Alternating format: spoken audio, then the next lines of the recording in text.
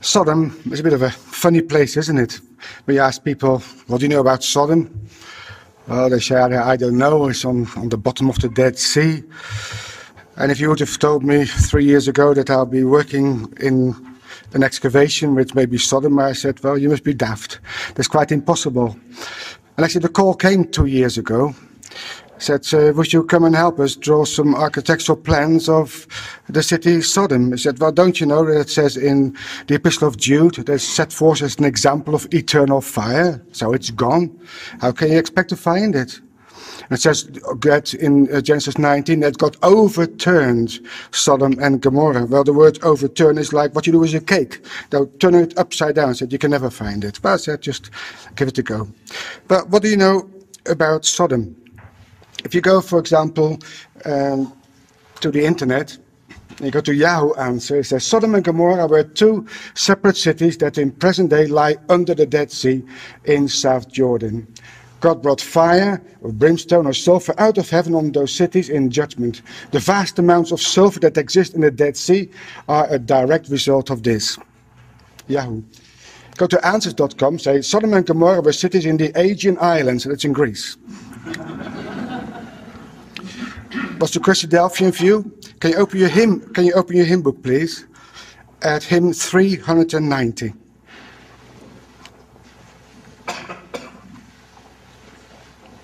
Hymn 390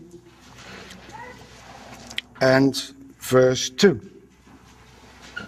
where it says, who was saved from direst horror at that unexpected hour wherein Sodom and Gomorrah sank, overwhelmed, to rise no more. Lot the faithful and his daughters were alone removed to Zoar. Where in the Bible does it say that Sodom sank in the Dead Sea? If you show me one verse, I'll be very pleased and I'll believe you. You can't find it. It doesn't say that Sodom is in the Dead Sea. And the Dead Sea was not created when Sodom was destroyed. There are two distinct sites altogether. Anyway, let's go through the scripture. Some of you may know that I've been working on the illustrations of the ESV Study Bible. And just a few months ago, they brought out the Atlas. And they showed this picture, I didn't know about this, of the Dead Sea. And they see Sodom and Gomorrah and Zoar and Admah, Zebulun, and all those smoky columns going up on the other side of the River Jordan. Well, where were those cities actually located? Well, 2 years ago, a good archaeologist friend of mine, Dr. Steve Collins, he's the Dean of the University of Trinity Southwest in Albuquerque, and I'm professor there, I used to teach there quite a bit. He rang me up and he said, well, why did you come and have a look? So I did, and at the moment they're working there on a site called Tel Al-Hammam. And I just got an email this morning from one of the team members to say things in Jordan have been crazy. That's an email I got this morning in the archaeological field. Last week, a group of Russian archaeologists came and wanted to get a permit to put a submarine in the Dead Sea to look for Sodom. I don't know how deep a submarine can go because it doesn't sink. Remember that the Dead Sea is now at its all-time lowest at minus 450 meters below sea level. Because the Dead Sea has been there for all time, there's nothing under it. At any rate, the Jordanian Department of Archaeology, that is to say, was called to meet them at the Dead Sea. When they arrived, it was a setup that the press waiting, and the Jordanians told them to get out of Jordan, and they could not proceed. But in turn, it precipitated the director of the Department of Antiquity of Jordan to send a news team to our site, Tel Al-Hammam, and interview Dr. Collins and the Jordanian co-director. And then for the first time, they confirmed our site as the best Sodom fit.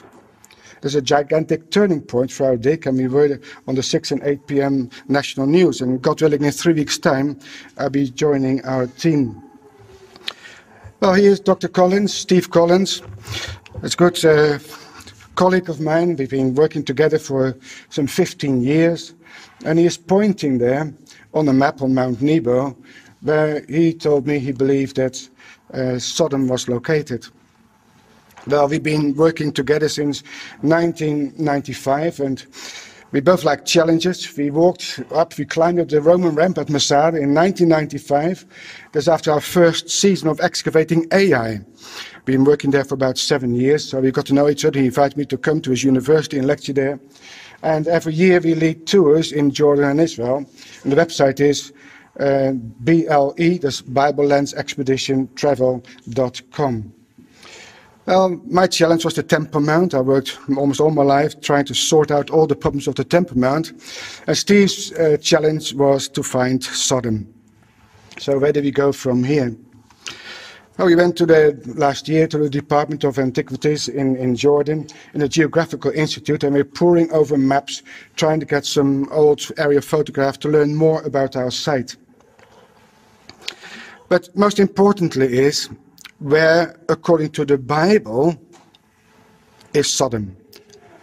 Actually, in the Bible, there are more indicators to where Sodom is located than where Jerusalem is located. We just don't read carefully enough. If archaeology has done one thing for me, is to read the Bible carefully, almost word for word, and you get your answers. The brother who taught me the truth a long time ago in Kibbutz Yad Mordechai in Israel, next to the Gaza Strip, he said, after every sentence, ask why, where, who, how. And if you do that, you get all sorts of answers which are quite unexpected. Now, the chapter we just read, Genesis 13, just open your Bibles again, have got so many indicators that is absolutely incredible.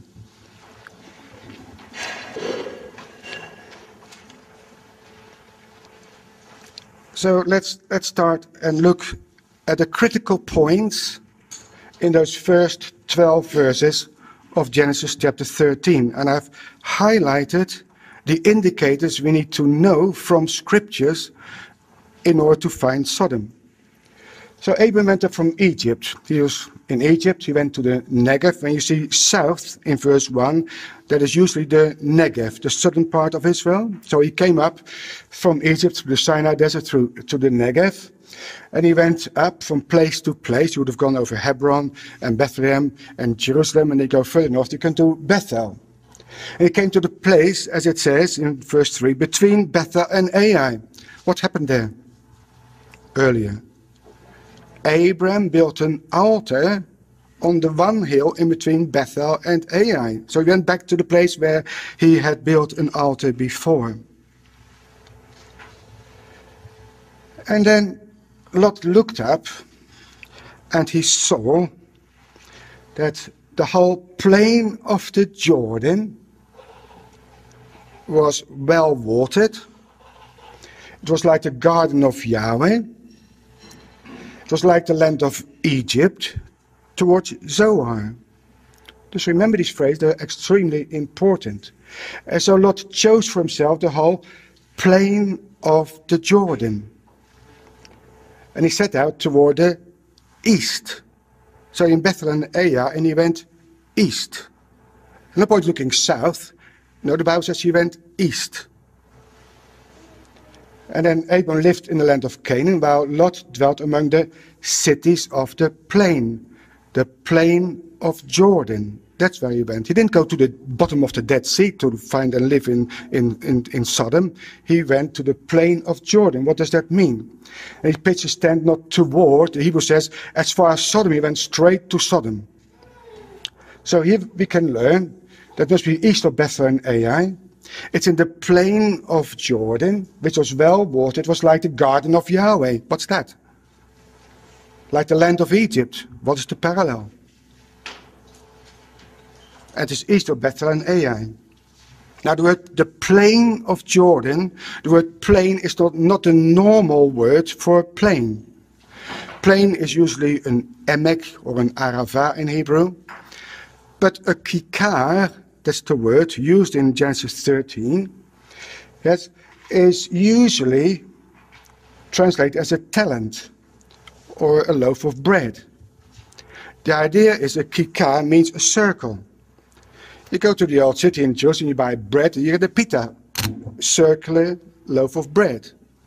When they exchanged silver or gold as a talent, there was a circular disc of gold or silver. In modern Hebrew, a kikar is a roundabout. Like in Tel Aviv, you've got Kikar Dizengoff, it's the roundabout of Dizengoff. So it indicates a circle. It's the circle of the Jordan. That's how the plain of Jordan should be translated. It's not the plain of the Dead Sea, it's the plain of Jordan, says the Bible. There's 13 geographical uses of the word kikar. You only find in the Old Testament.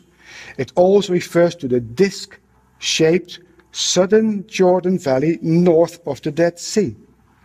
It looks like a circle. For those of you who look at atlases or have been in the land of Israel, you know you get the Sea of Galilee.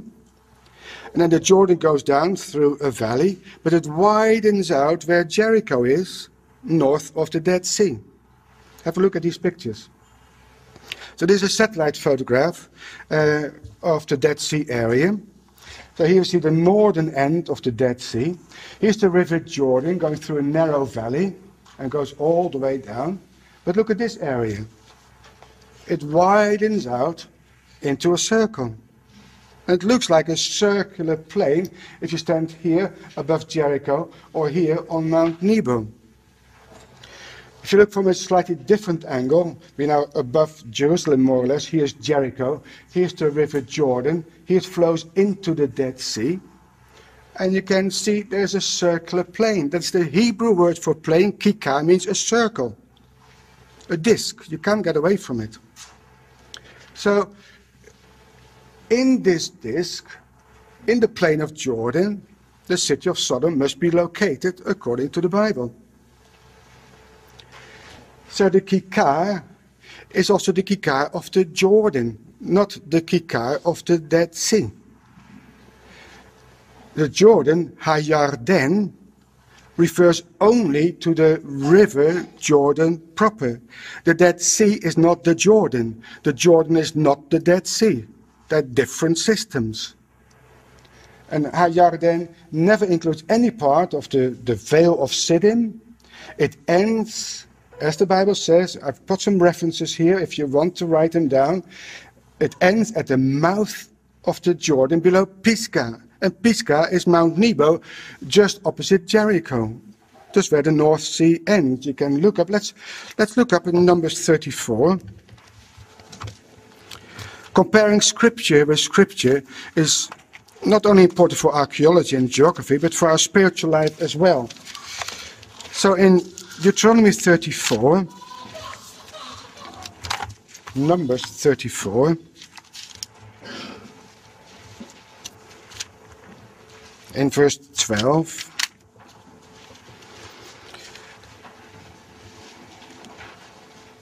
is talking here about the border of the land. So in verse 11, the coast shall go down from Shepham to Riplah, on the east side of Ain. The border shall descend, it shall reach unto the side of the Sea of Kinneret, the Sea of Galilee, eastward.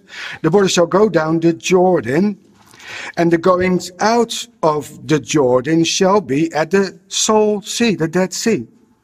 This shall be your land. See, the Jordan ends at the Dead Sea. And the Dead Sea is not the River Jordan. Deuteronomy 3:17.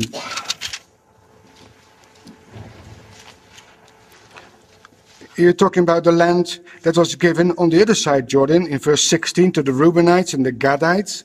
It's all the land of Gilead unto the river Arnon, half the valley, and the border even unto the river Jabbok, which is the border of the children of Ammon. And it's wonderful. You can go to Jordan, you can stand there at the Arnon Valley, very deep canyon in the south, and you can see there the Jabbok River as well. And then verse 17, it says, and the plain, the Kikar, the circular disc also, and Jordan, and the coast of, from Kinneret even unto the Sea of the Plain, the Salt Sea, under Ashdod, Pisgah, eastward. So clearly indicates that Jordan ends where it flows into the Dead Sea. Can you see that? Yes, so the Dead Sea is not part of the River Jordan at all. I could look more of them, but that would take a bit of time. But you can write down, if you want to check it up later on, Deuteronomy 3:17 and 27, 4 verse 47 to 49, in Joshua 15 verse 5 and 18 verse 19. It always indicates that the Jordan ends, that flows into the Dead Sea.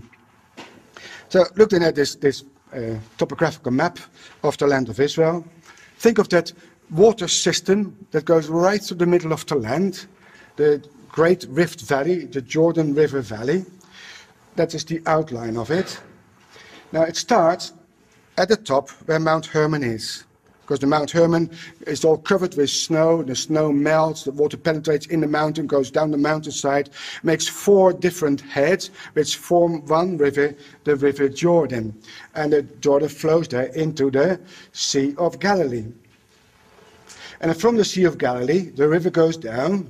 That is called the River Jordan proper, until you come to the Dead Sea, which is a different system, although it's all one water system, of course.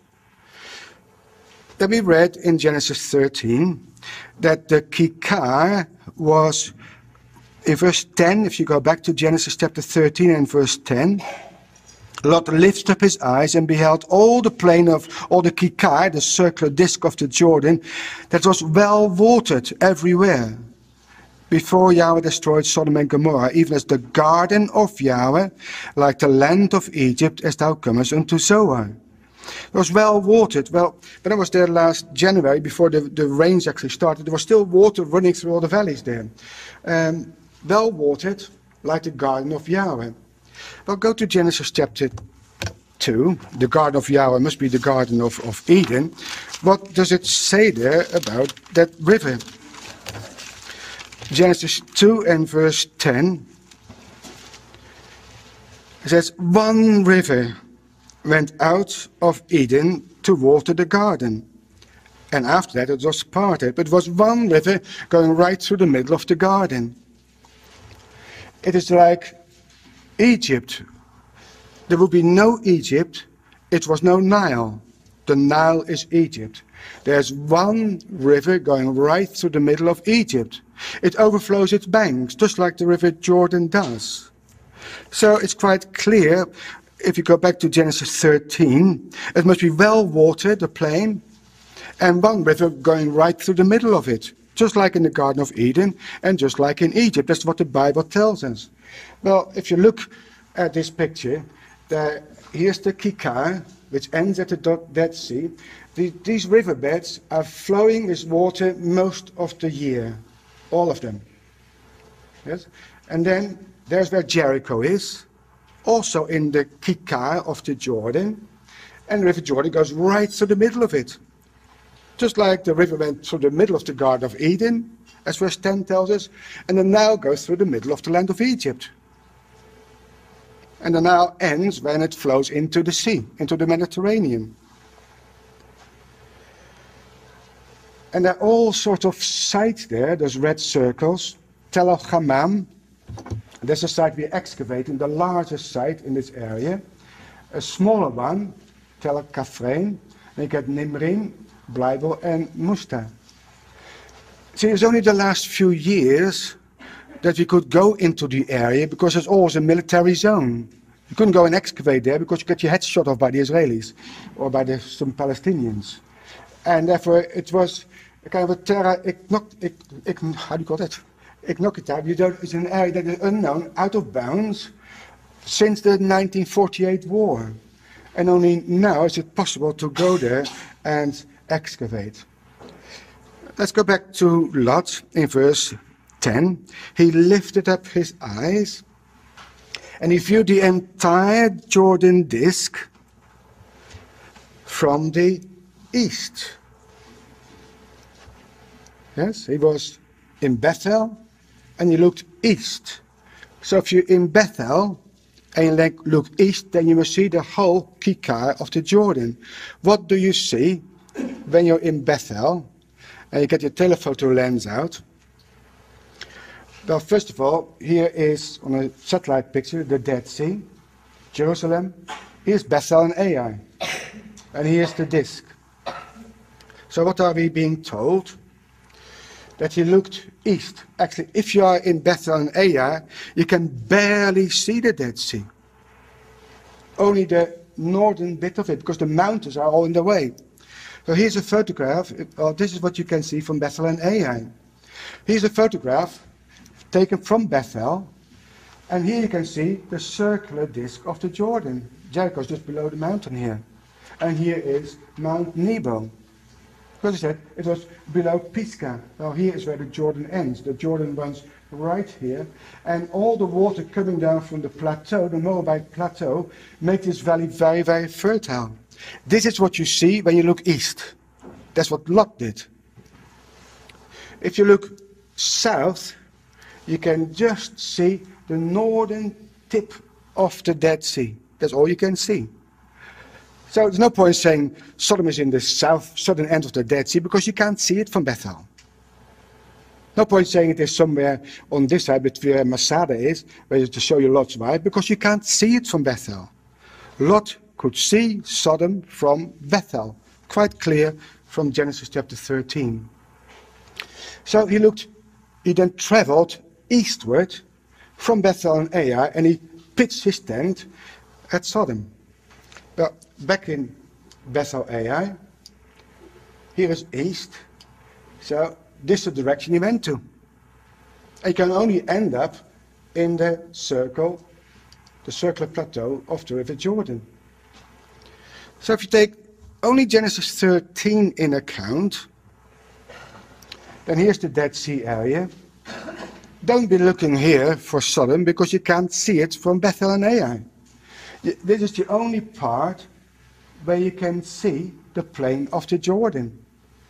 And this circular area is called the Kikar of the Jordan, about 25 kilometers in diameter. Jericho is on the west side of the Kikar, and Sodom and Gomorrah must be on the east side. You can't see Jericho from Bethel and Ai because it's too deep down.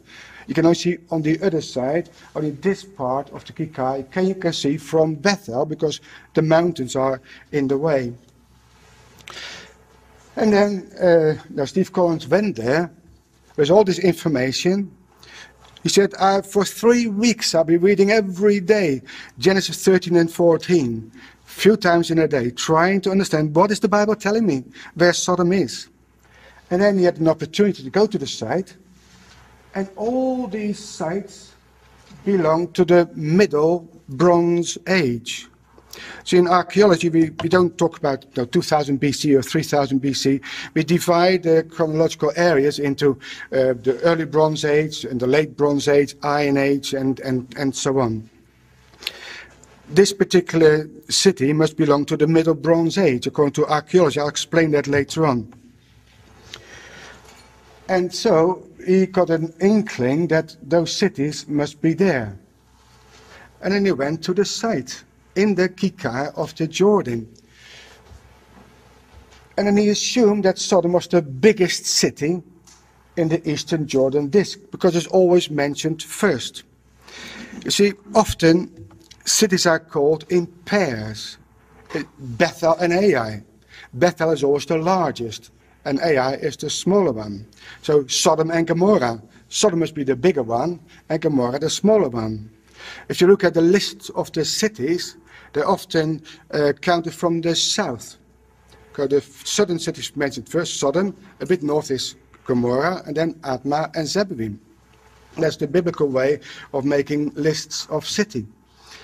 So leave that for a time being. We also need to look at Genesis chapter 14. Now Genesis 14, if you open the Bible there, it says, "It came to pass in the days of Amraphel, king of Shinar, Arioch, king of El-Assar, Kedorlaomer, king of Elam, and Tidal, king of the nations. These made war with Bera, the king of Sodom, with Birsha, king of Gomorrah, Shinab, king of Admah, Shamiber, king of Zeboim, and the king of Bela, which is Zoar. And these were joined together in the vale of Siddim, which is the Salt Sea. 12 years they served Kedorlaomer, and in the 13th year they rebelled. And in the 14th year came Kedorlaomer and the kings that were with him, and smote," look on the map, he smote the Rephaim, in Ashtaroth Karnaim, that's where it is. So they came from Mesopotamia, following the same route which Abraham took, coming over Damascus into the land, staying on the east side of the Jordan, smote the Rephaim here, and then the Zuzim, the next group of people, in Ham, and then the Emim in Shaveh Kiriathaim, that is here. They went down all the way to the Horites in Mount Seir, that is Edom, here's Mount Seir.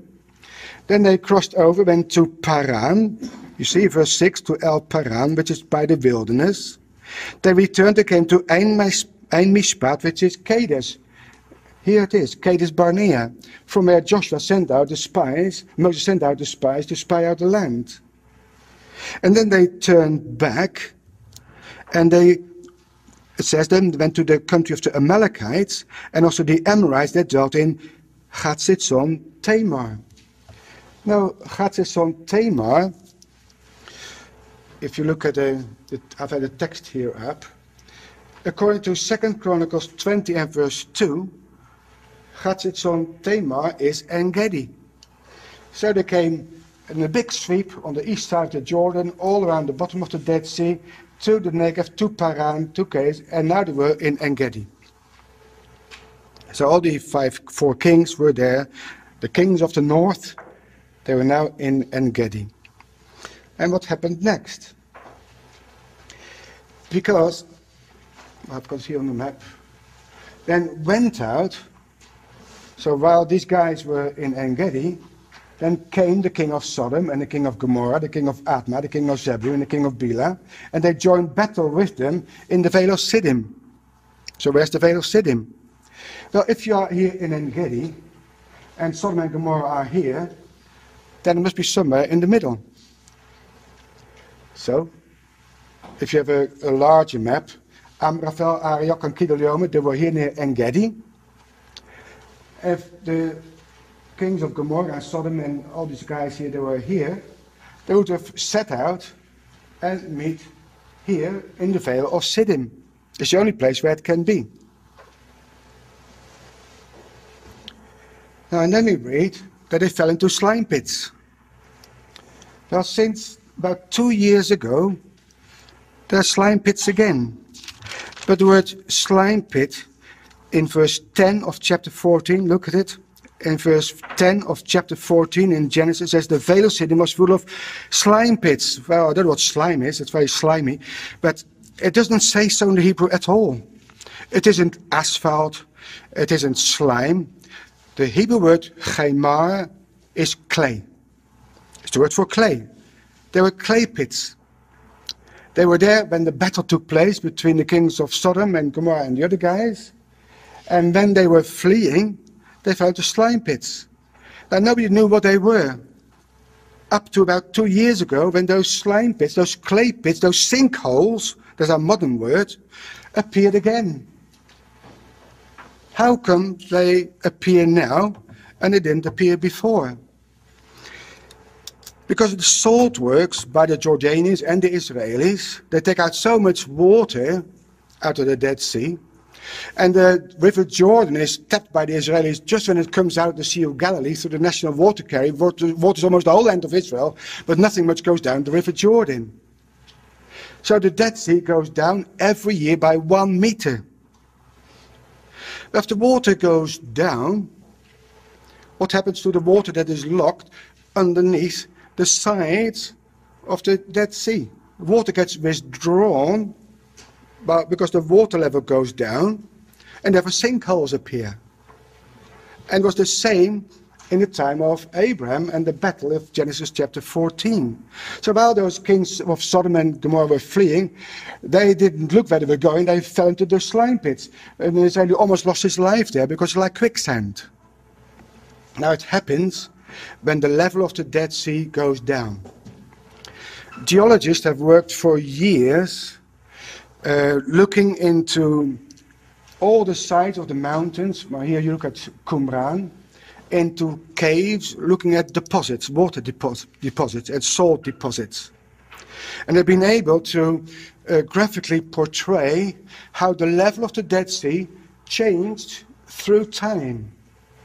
Our next slide is an animated an animation of the size of the Dead Sea.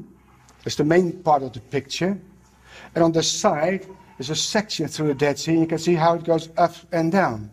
There's a timeline underneath there, gives you an idea what happened to the level of the Dead Sea through the ages.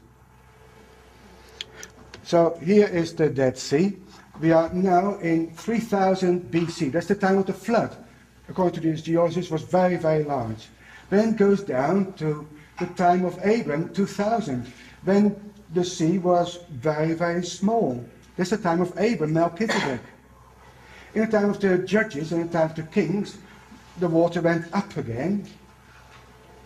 It went down a little bit. It stays the same up to about the Hellenistic period. And when you come to the time of Christ, the water level goes up again, as you can see here, and then it went down very, very low in the Byzantine period. And then the water level climbed up again, all through the Middle Ages. It's a bit of an up, and then it goes down. And at the moment, it is very, very small. The southern part of the Dead Sea is completely dry.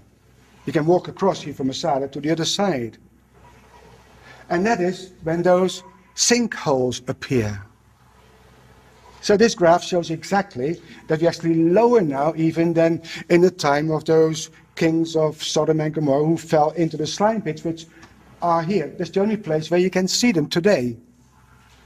So it is caused by the low level of the Dead Sea. Shows that the Dead Sea was there because Sodom and Gomorrah weren't destroyed yet. If there's no Dead Sea, you can't find any sinkholes. So it's just quite illuminating that we are now at the same level as in the time of Abraham and Lot. And so, going to the site, Sodom must be the largest one. And here is the largest Middle Bronze Age site in practically the whole of the Middle East. It's bigger than Megiddo, it's bigger than Chatzor, it's bigger than Lachish. It's 1 kilometer long. When I went the first time and I look at the fortifications, it took me 3 hours to walk around the site. Here's our bus standing, and here's our little hut where we keep our tools. And from the air, this is the upper tell, and this is the lower tell. It's an enormous site. A huge site, bigger than any in Israel. If you stand on the Mount Nebo and you look down, then you can see quite clearly where it is. Right there in the middle of this circle, here's the upper tell, and it's the older lower tell. That is where Tel El Hammam is located, 1,000 meters long and about 600 meters wide, an enormous site. As I said before, in archaeology we talk about Bronze Age and Iron Age and so on. According to the archaeological time frame, the story of Abraham and Lot belongs to the Middle Bronze Age. Now, the Middle Bronze Age goes from 2000 BC, time when Abraham was born, up to about 1500 BC. That's what we call the Middle Bronze Age. Then you get the Late Bronze Age from 1500 to 1200, and then you have what we call the Iron Age, which is the time of the kings of Israel. So Abraham and Lot must be in what we call the Middle Bronze Age, and not later on in the Iron Age. So if you go to a site, say, well, that is Sodom, well, do you have Middle Bronze? If you don't have Middle Bronze, it can be Sodom. Let's go to Genesis chapter 10, where Sodom is mentioned for the first time before the flood. In Genesis chapter 10, we have the borders in verse 19 of the land of Canaan. It says, and the border of the Canaanites was from Sidon, as thou comest to Gerar, unto Gaza, as thou comest unto Sodom and Gomorrah, Admah and Zeboim, even unto Lasha. So the borders of Canaan start at Sidon, here in modern-day Lebanon, goes all along the coast of the Mediterranean, up to Gaza, where the Gaza Strip is, goes across towards the Dead Sea, where Sodom and Gomorrah, Admah and Zeboim are located. In the table of nations of Genesis chapter 10, before the flood, or just after the flood. but before the time of Abraham. So, and then the border goes up to Lasha, that is Laish or Dan, and then goes across to Sidon. In Genesis 10, we've got Sodom and Gomorrah, and we call that the early Bronze Age. That is much earlier because it goes back to 3000 BC. So there was already a site of Sodom before Abram got there, before Lot got there. So Abram and Lot are here in the Middle Bronze Age, but that lower tell belongs to the early Bronze Age. It's much older. Here we find in this period of time, between 3000 and 2000 BC, the cities of the Kikar in Genesis chapter 10. So Sodom and the other cities of the Jordan Disk would have occupations dating from the early Bronze Age, but also the Middle Bronze Age. And then you go to a site, before you excavate, we usually walk around the site and pick up the potsherds, which never get destroyed, and you can understand from the potsherds what kind of time periods are represented on the site. So then, having our archaeological time frame from 3000 to 2000 up to 1000 BC, then it's quite clear that this must be the time frame of Sodom and the cities of Jordan Disk. That's what you expect to find before you actually start excavating, if you take the Bible carefully. So, and then you go to the site. It's a Bronze Age city, exactly the time frame of Abram and Lot. The lower city, which you can see in brown here, is the oldest part of Sodom. That is Genesis chapter 10. But this city, the Middle Bronze city, is the time of Abram and Lot. And there's even a later occupation in the time of the kings of Israel. And so here we're excavating. The stones which you see here belong to the time of the kings of Israel, but down below, a meter thick layer, that layer of occupation belongs to the time of Abram and Lot. And excavating there, you can see the walls of the houses. I don't want to say this house of Lot, but he lived in Sodom somewhere. This house belonged to people that lived in Sodom during the time of Lot. And you find the potsherds, a very typical little juglet. So it fits exactly the picture of the time frame of the Bible. In Genesis 19,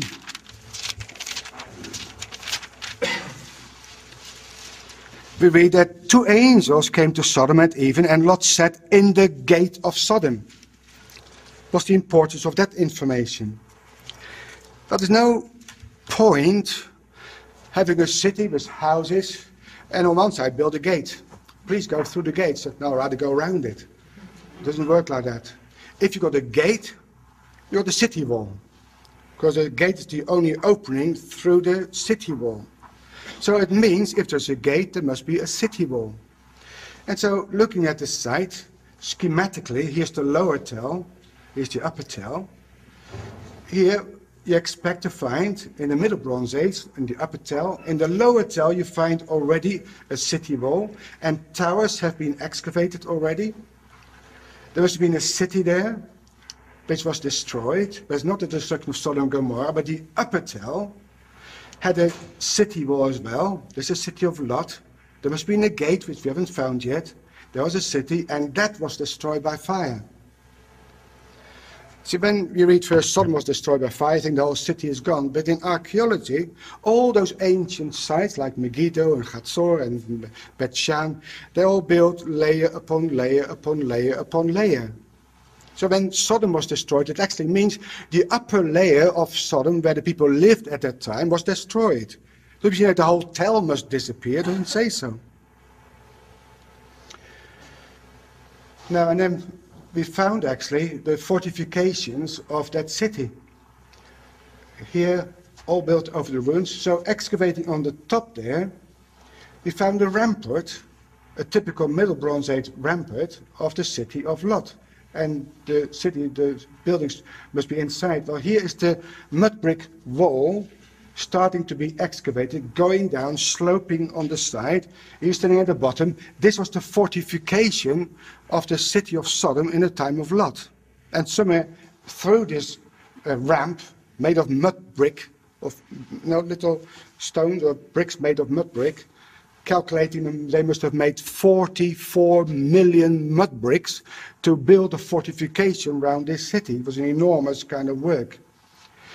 And so archaeologically and geographically, the biggest fortified Bronze Age city on the eastern Jordan disk is the most likely candidate for Sodom, called today Tel El Hammam. It spreads over 1 kilometer square. He called it the Queen of the Southern Jordan Valley. Yes, it's bigger than any other Bronze Age site in the whole Middle East in this particular area. So this is the Middle Bronze Age rampart then. There was a little space of time and the site was unoccupied. And look at the destruction. Digging in this square, below where you can see the stones, this particular level was full of ash and destruction. You see a picture here of a mud brick which has been fired so hard you couldn't break it. Usually you must be very careful when you dig a wall that was made of mud brick, because if you listen mud, they break in your hand. This was as hard as a stone, been exposed to an enormously high temperature. And parts of the roof, they were infused with sulfur and hard as stone. Normally it's brittle like anything. You only get it when something is burnt at a very, very high temperature. Here I'm standing here in the burnt palace of Bera, king of Sodom. You can see that the bricks here are still red, because it changes color from brown to red if you burn mud brick. And think about it, king. Well, his palace must have been here, right on the top. And the view from his palace was the whole of the Kikar of Jordan. Here's the Dead Sea, here's Jericho, here's Gomorrah, right in view, a satellite city of Sodom. And so it all seems to fit very, very well indeed. And then in one place, they found a few potsherds which had melted. They're green. And you need a temperature of over 6,000 degrees centigrade to melt a potsherd. My colleague Steve lives in Albuquerque, New Mexico, where in 1945 they had those nuclear tests. And the result after those tests, they looked at the whole environment. They saw that the sand was turned into green glass. Most things turn into green glass. And when he took this sample to the laboratory, they said, oh, this trinitite. So trinitite, also known as atomite or Alamorga glass, is the name given to the glassy residue left on the desert floor after the plutonium-based Trinity nuclear bomb test. So when he saw the potsherd, he said, that's trinitite, without any doubt. He turned it over. What, he says? There's a potsherd. Where did they get that from? They cut right through the middle with a very fine saw, and they saw that below the green glaze there were actually bubbles inside the potsherd from the heat this potsherd was exposed to. Go to Genesis 19 and verse 28. There's more information which is extremely important. In verse 27, I mean, it is after verse 24, Yahweh rained upon Sodom and upon Gomorrah brimstone and fire from Yahweh out of heaven. He overthrew those cities and all the plain and all the inhabitants of the city, and that which grew upon the ground. His wife looked back from behind him as he became a pillar of salt. And Abram got up early in the morning to the place where he stood before Yahweh. He was in Hebron, by the way. He looked towards Sodom and Gomorrah, and what did he see? Toward all the land of the plain, he beheld the smoke of the country went up as the smoke of a furnace. If you've got a big bonfire, the smoke goes all over the place. But a furnace, with a chimney, the smoke goes straight up. That's what Abram saw. Exactly a pillar like you have from a nuclear bomb. I don't say there was a nuclear bomb in, don't mistake what I'm saying, but the fact that there was a pillar of smoke going up is the same as you see when you have an atomic bomb. How does that happen? Because when the bomb comes down, You get a horizontal impact, but the path through which it comes down is a vacuum. It sucks up sand and stones which get superheated, and then they come raining down upon the site. It says God rained down fire and brimstone. The best lexicon I have at home is written by John Parkhurst. It was made in actually 1823. That's the lexicon which John Thomas always used. A very intelligent man, and he looked at that word brimstone. Brimstone is an old English word for burning stone. That's all it is. So make a note in your Bible, brimstone is burning stone. He says brimstone or burning stone, gofrit in Hebrew, is always applied, written in 1823. Yes? Applied or alludes to that meteorous, inflammable matter which God rained upon Sodom and Gomorrah. That's what the Hebrew word indicates. And we believe that's how Sodom was destroyed. Words that are related to gofrit is gopher wood, of which the Ark of Noah was made. There's so much resin in that wood that it stays afloat. Yes, the cypress is from the same kind of word, kuparisos, gofrit. So it isn't sulfur. It's very durable against rot and worms, used for shipbuilding and so on. So it is a resinous, inflammable juices which you find in that particular tree, and that is the word used. Now, my colleague thinks that Sodom and Gomorrah were destroyed by a meteorite. Now, that was his idea. It sounds plausible, but just think about it. If you get a huge meteor coming down from the sky, and it fragmentizes on impact, then it hits the ground at a terrific speed. But the path through which that meteor comes down creates a vacuum. First of all, you get an impact on the ground, and it says that God overturned the cities of Sodom and Gomorrah. Well, you can look at the walls in the section, they're just tumbled over. That's the horizontal impact when you get such an impact on the ground. But that path through which it comes down becomes a vacuum. It sucks up soil and stones, goes up in that vacuum, gets superheated, and comes down as burning stones. That's exactly what the Bible says. So something, either a meteorite, certainly not a nuclear bomb, something must have come down from heaven, which sucked up, which had a horizontal impact, sucked up the stones, superheated them, and then smashed them down again. And that is how Sodom and Gomorrah were destroyed. All those cities were destroyed, all those 5 of them, at the same time, in the same way.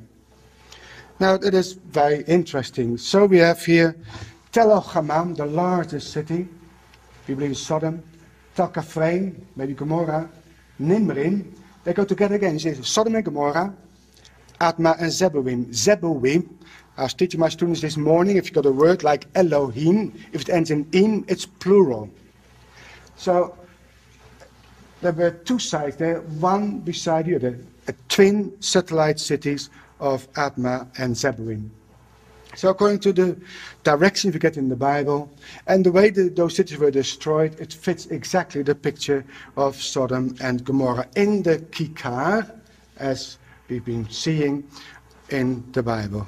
And in 3 weeks' time, God willing, I'll be there again and see what I've been discovering so far. But what can we learn from the whole story of Sodom and Gomorrah as Christadelphians? It's not just written here for archaeologists so we can find the site. Yes? Well, to us, reading the Bible, Genesis 13 and 14, and coming to a site which fits perfectly, shows that the biblical record is absolutely true. Taught me I must read the Bible so carefully. If it says east, well, look east and don't look south, because you won't find it. Yes? Don't believe fables, including hymn 390. I'm so pleased that the hymn book is not part of the BASF, because I'm disfellowshipped at the end of this lecture. Don't bring your family to Sodom. It says, Lot, he vexed his righteous soul. Oh, he had hoped perhaps to convert Sodom. What happened? His wife was converted to the ways of Sodom, and his 2 daughters as well. He lost his family by choosing to live in the wrong place. Oh, very fertile, well watered, the river Jordan there, plenty of food, better than on top of the mountains where Abraham stayed, but at the cost of his family. And don't live a Sodom lifestyle. But what is a Sodom lifestyle?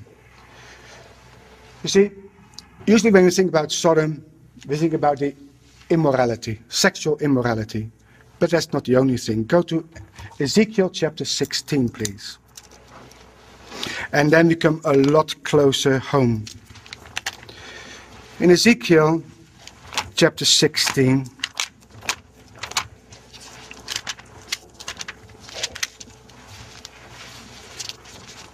we read there in verse, it talks about Samaria and Jerusalem, but they make a comparison with Sodom and her daughters. It says there in verse 48, as I live, says the Lord Yahweh, Sodom thy sister has not done, she nor her daughters, as thou hast done, thou and thy daughters. Because this was the iniquity of thy sister Sodom. This is why God destroyed Sodom and Gomorrah and the other cities. Number one is pride. Number two is fullness of bread. 3 is abundance of idleness was in her and in her daughters. Neither did she strengthen the hand of the poor and the needy. They were haughty. They committed abomination before me, and therefore I took them away as I saw good. I don't use the NIV very much, but in this time I like you to look at it. They say they're arrogant, overfed, and unconcerned. And that's exactly the world in which we live, isn't it? So we need to learn from Sodom and Gomorrah and the fierce destruction which we're excavating at the moment, that we mustn't be proud. We're overfed. We've got too much to eat. And got too much free time. What do we do with it?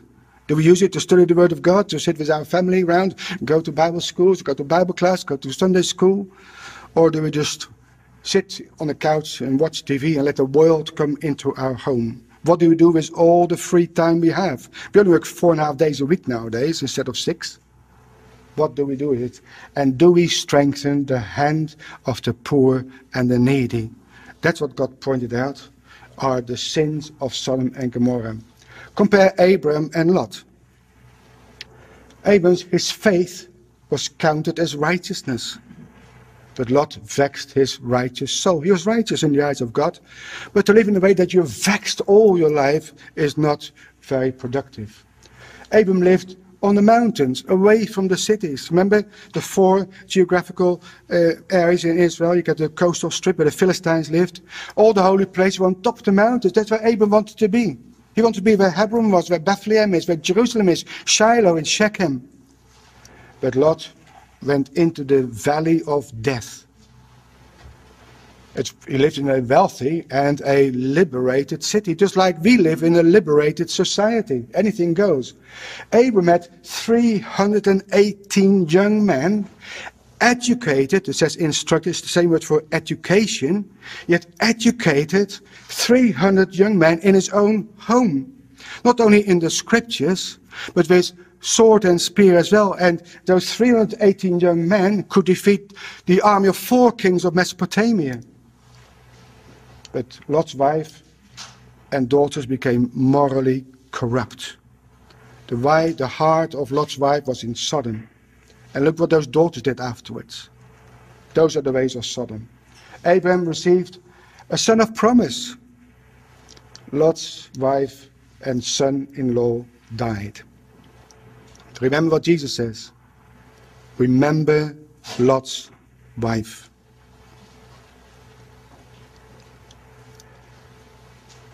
I hope you agree with me that Sodom is not on the bottom of the Dead Sea. Jesus says in Matthew 10 verse 15, verily I say unto you, it shall be more tolerable for the land of Sodom and Gomorrah in the days of judgment than for that city. So Sodom will be remembered at the day of judgment. You're still in Ezekiel chapter 16. Look what it says in verse 55. This is in the kingdom when everything will be restored again. It says, when thy sister Sodom and her sisters, her daughters, shall return to their former estate. And Samaria and her daughters shall return to their former estate. Then thou, Jerusalem, and thy daughters shall return to your former estate. Jerusalem is going to be restored as the capital of the land of Israel. Samaria, the northern part of Israel, is going to be restored as part of the inheritance of the saints. And Sodom will also be restored. There will be a city of Sodom in the kingdom. It's on the bottom of the Dead Sea. Very difficult to build a city there. So this, then, brothers and sisters, is what we've learned from Genesis 13 and 14, reading accurately and following the scriptures and finding most likely what is Sodom. The future. Well, here's Jerusalem on the top of the mountains. This is the area where Abram preferred to be. In Ezekiel 47, verse 8, we read about a new river coming out of the temple. The waters that issue out toward the east country go down into the desert, go into the sea, but being brought forth into the sea, the water shall be healed. That fresh water, abundant water coming out of Jerusalem will take away the salinity of the Dead Sea, but the Dead Sea will stay where it is. Because fishermen will still stand in En-Gedi. If you now go to En-Gedi and got a fishing rod in your hand, and you got your floater in the water, people think you're soft in the head. Yes, but in the kingdom, it will be able to fish there, because fishes will live again in the Dead Sea. Zechariah says, it shall be in that day that living water shall go from Jerusalem, half of them to the former sea, and half to the hinder, or the western sea, which is the Mediterranean. In summer and winter shall it be. We love the land of Israel, but what is really missing is a good river, isn't it? And there's going to be a river in Jerusalem, in the land of Israel, healing the waters of the Dead Sea, as we shall see tomorrow or the day after, is a type of death itself. And then will all the earth be filled with the knowledge of the glory of Yahweh, as the waters cover the sea. Thank you.